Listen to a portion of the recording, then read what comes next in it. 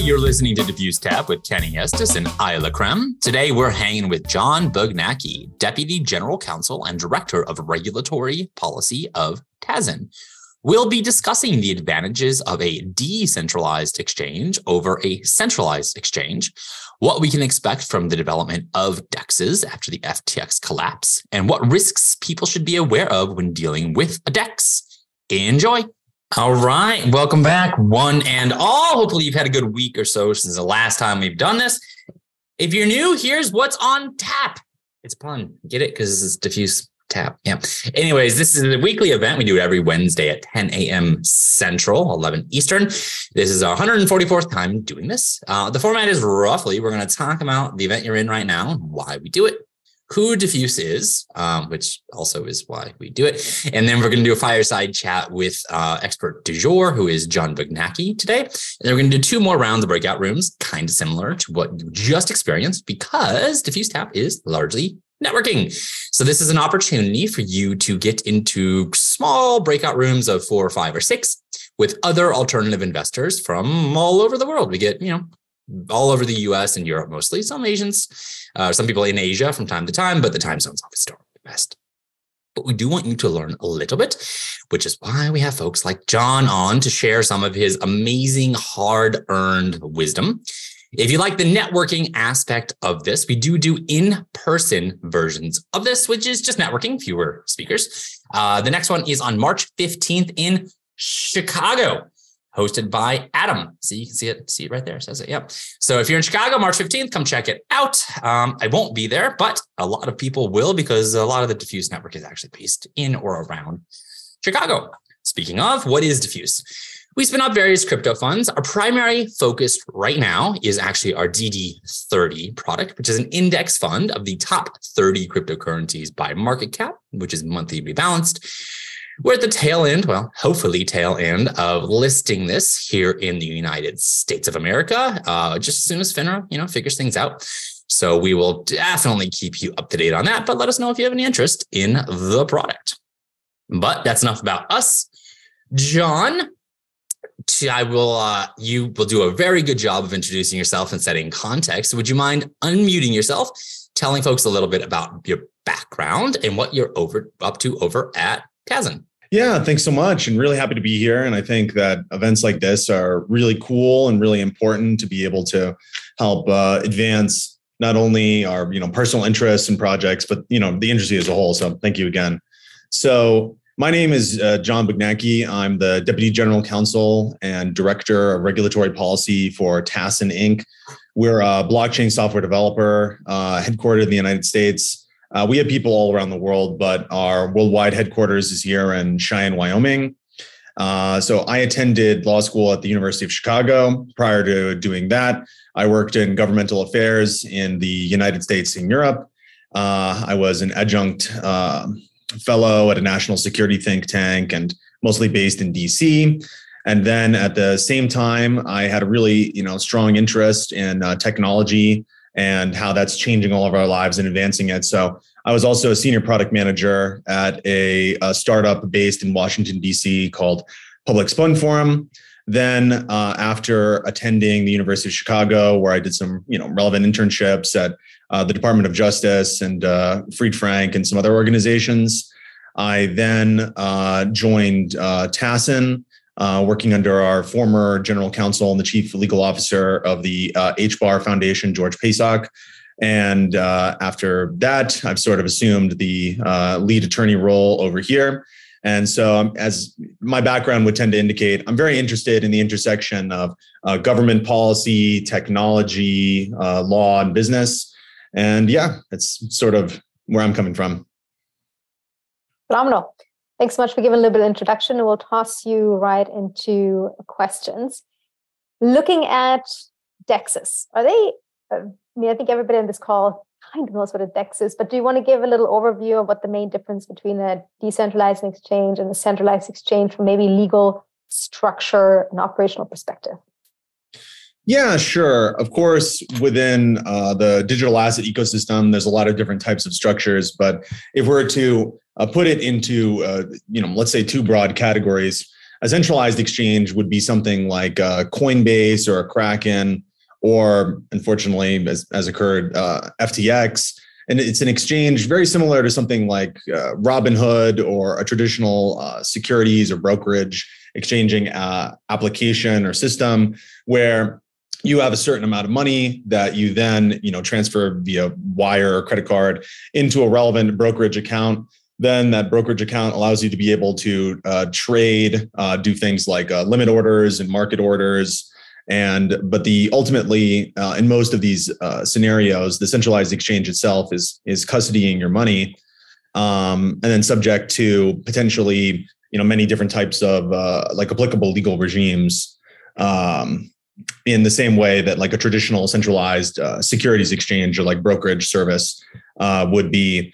And then in contrast, a decentralized exchange, and of course, there's many different types of them, but what they would focus is that separating out the ability to be able to trade on the exchange from the exchange or an affiliated entity of that exchange, custodying and then holding your money. So many prominent examples of a decentralized exchange would include something like Uniswap or a DYDX.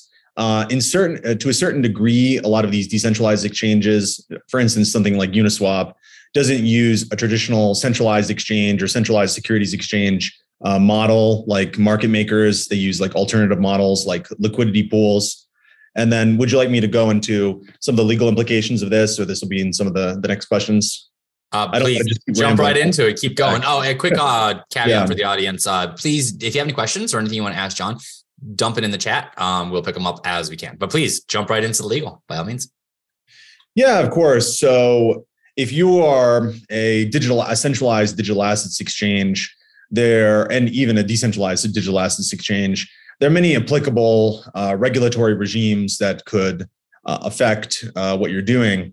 I mean, in particular, there is the Securities Act of 1933, the Securities Act of 1934, and then all the potential regulations that relate to insider trading and fraud, and how that's addressed in terms of the centralized versus the decentralized exchange, is that an argument has been made by many decentralized exchanges that if you are a securities exchange, if you are considered to be an exchange, and then two, if you're actually helping to exchange relevant assets that are considered to be securities, then you are subject to an enormous number of regulatory requirements in terms of your customer disclosures, in terms of maintaining a certain amount of funds within the organization, more or less the guardrails and what you can and can't do.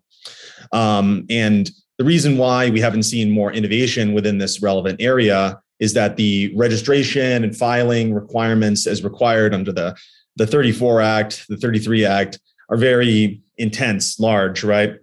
But with the decentralized exchange, they've made many of them have at least attempted to make the argument that they don't constitute an exchange under the 34 Act, because rather than serving as the entity that brings together relevant trades and facilitates the trading of the securities, that they merely provide some sort of forum, a sort of peer-to-peer system that they aren't controlling, that they couldn't do anything with in terms of embezzling the customer funds or something like this, that instead, I just saw that little comment come up, that instead it provides just merely a venue to be able to do that.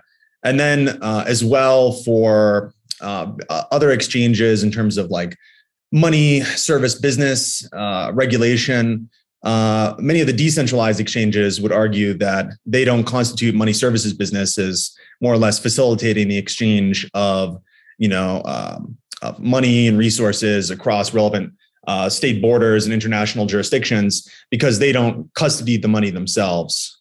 Then you can also get into the relevant regulations around like FinCEN and relevant sanctions, where in the case of a centralized exchange, a lot of them attempt to block out relevant jurisdictions that are prohibited under FinCEN or the Patriot Act by using, which they would be applicable to be able to comply with these regulations. Some decentralized exchanges have kind of gone down a similar path, then of course people can use technology to be able to break some of these VPNs. And at least in one case, the SEC asserted jurisdiction because a relevant exchange that was accessed by US users didn't use anti-VPN blocking technology, which is kind of interesting from that perspective. And there's a bunch of other things that could be considered. For instance, is a relevant token, or is the exchange itself under US law security or commodity? And then what should be the designated regulator of digital asset spot markets? So a lot of different considerations at play. So it sounds like the people that are doing it all on chain are making the argument that they are tech providers, they aren't doing custody, so they really shouldn't be regulated by either the SEC, the CFTC, or the Department of Justice and FinCEN. So I guess that natural question then would be, and this is what AJ's question is, does that make them less safe? I know FTX has really eroded a lot of trust in the industry, and there's been a groundswell for regulators to come down hard, and we're seeing the SEC doing that. Mm-hmm. How do you see that playing out in the current environment? The interaction of the SEC and these various digital asset service providers? Exactly.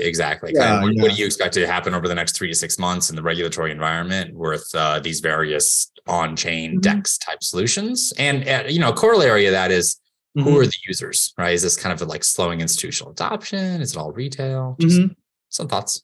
Yeah, definitely. Happy to do it.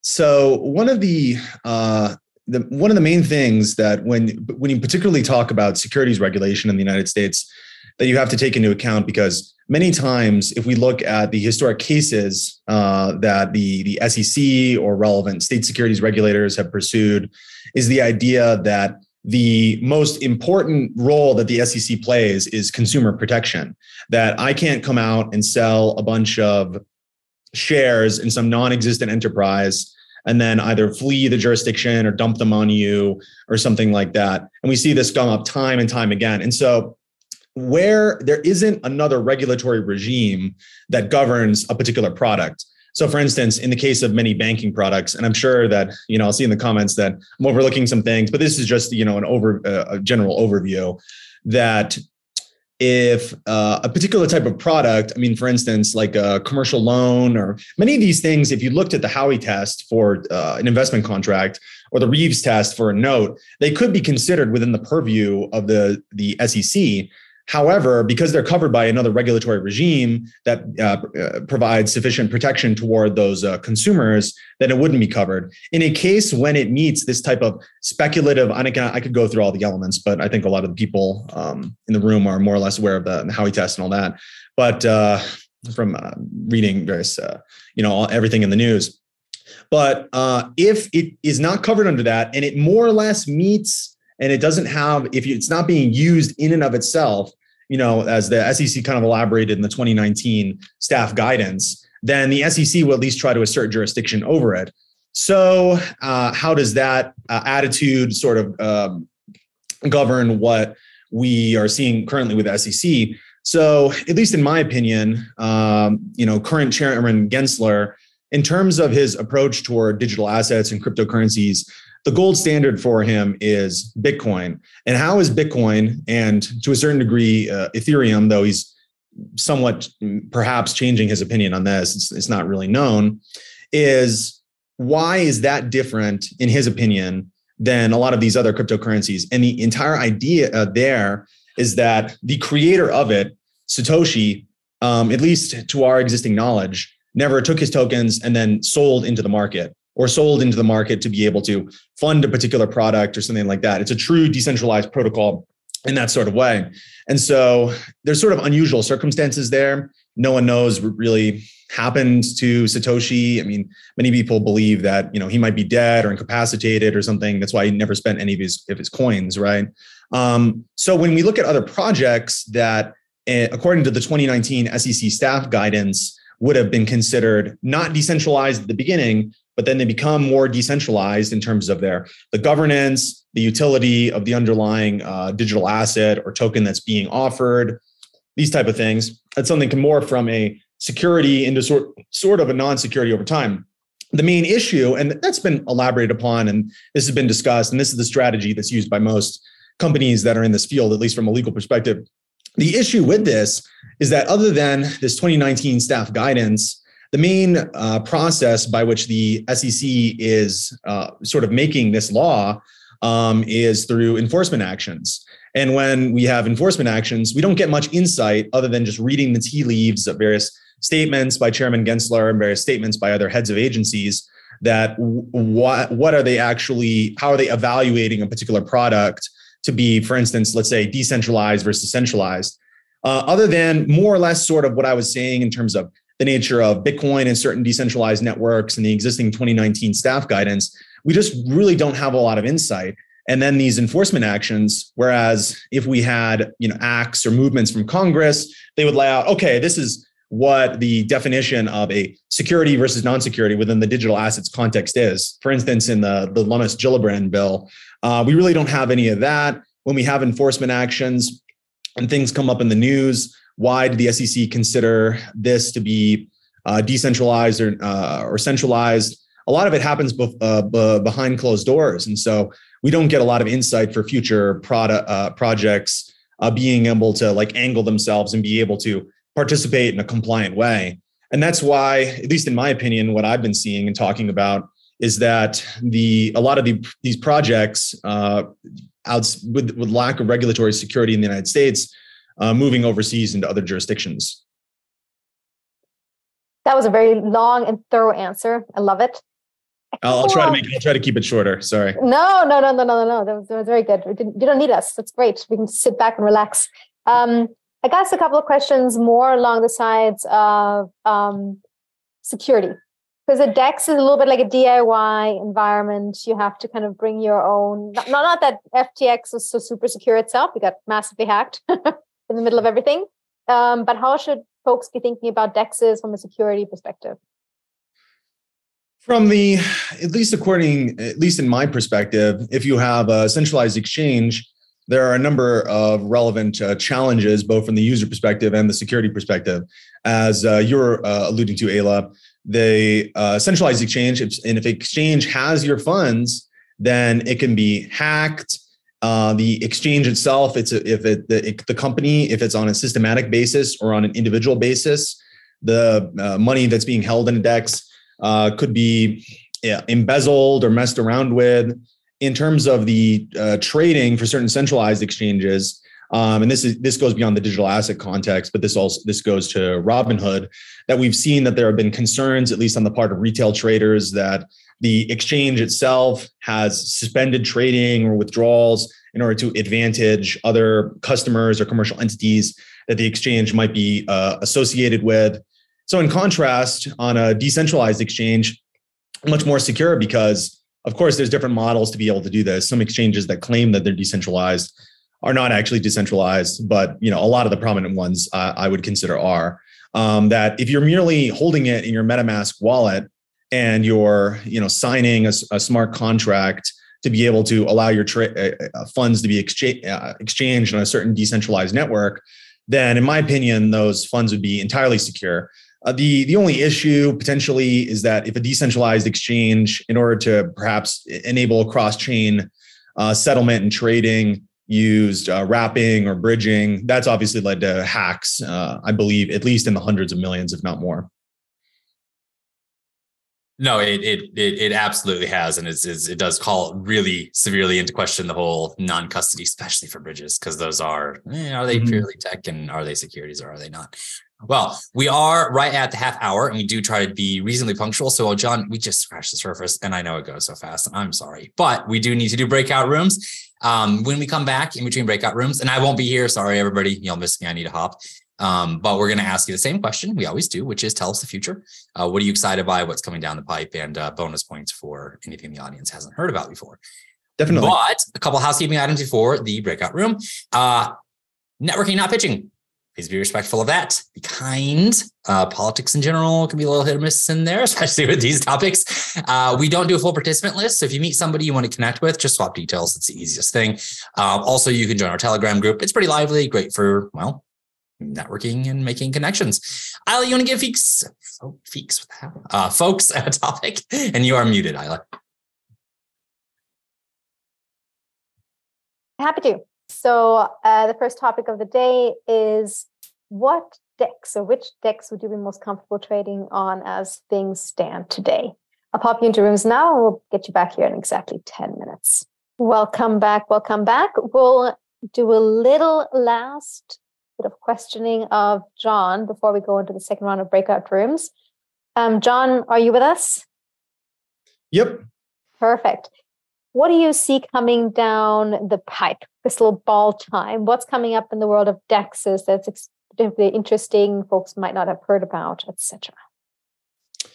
Well, I think from the regulatory angle that a lot of the centralized, because a lot of this should be talking about in terms of the contrasts, that unfortunately, I think because of the fallout of FTX and Celsius, Voyager, a lot of these, I know some of these weren't DEXs, but overall being centralized crypto and digital asset projects, that what we've seen, in recent days or recent weeks rather, with the SEC coming down very hard on a lot of these centralized projects, that ultimately that's just going to be the beginning, that a lot of this could be prevented and I think clarified if there was a comprehensive law passed, such as the Lummis-Gillibrand proposed Responsible Financial Innovation Act. But as all of us know, these things and rolling through Congress take a very long time, even more so when it's related to digital assets, when all the investigations and the lawsuits and regulatory actions for FTX are still ongoing. So we're really going to see the SEC attack particularly centralized projects through enforcement actions. Unfortunately, a lot of these enforcement actions, unless the companies that the SEC is pursuing the enforcement actions actually take it to court, then one, we won't see get a lot of insight into the SEC's arguments, and then two, we won't get a lot of binding case law that could be used for other cases.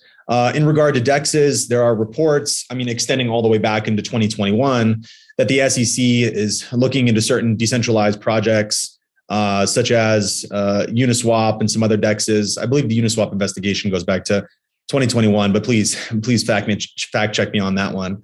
But yeah, they're going to look into DEXs. And I think that if we read into what Chairman Gensler has said, that he would much rather prefer a decentralized protocol or DEXs compared to a centralized exchange, because at least in his opinion, a lot of centralized exchanges function very similarly to securities exchanges, and they present a lot of the same consumer protection issues.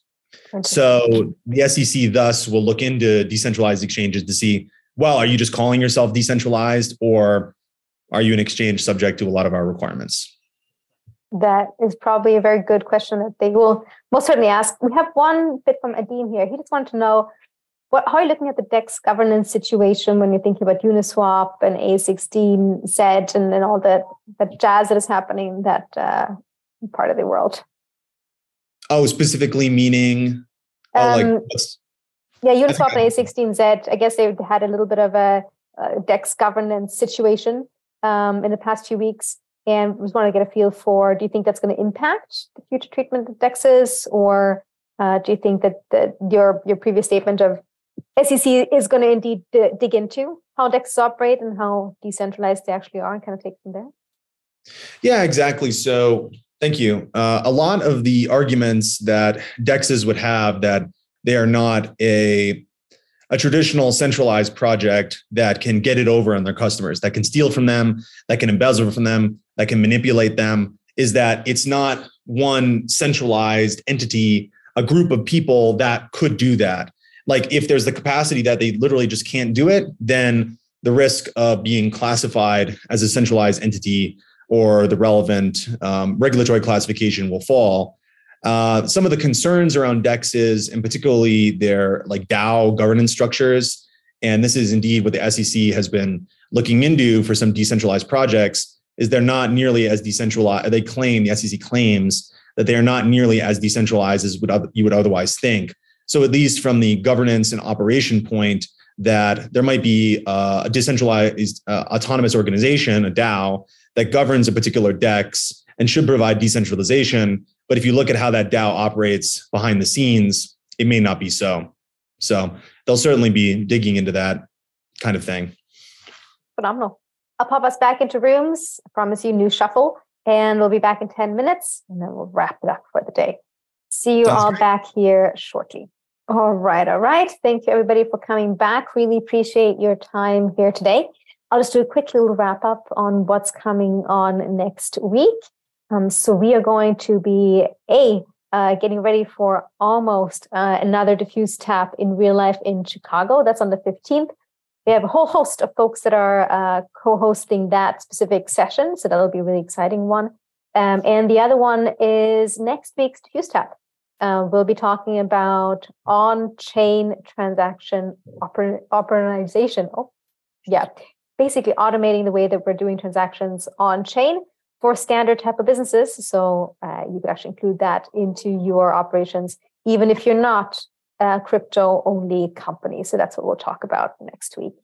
In the meantime, John, thank you so much for sharing your wisdom today. We really appreciate it. I think what we'll probably want to do here is maybe give away a little bit of your personal information. How should people be getting in touch with you, John? Yeah, so I'm available on a number of social media platforms. One I probably am most reachable and available on is LinkedIn. And so that's John Bugnacki, spelled the exact same way that you've seen in all the materials. And always happy to potentially collaborate on different projects to help offer help with networking, particular type of expertise. And so feel free. Awesome. Well, in that case, thank you so much. Right on time. And we'll see you all back here next time. Thank you. Thanks so much again, Ayla. You're welcome. Bye. Bye, guys. And thanks as usual. Thank you. See you later. Bye.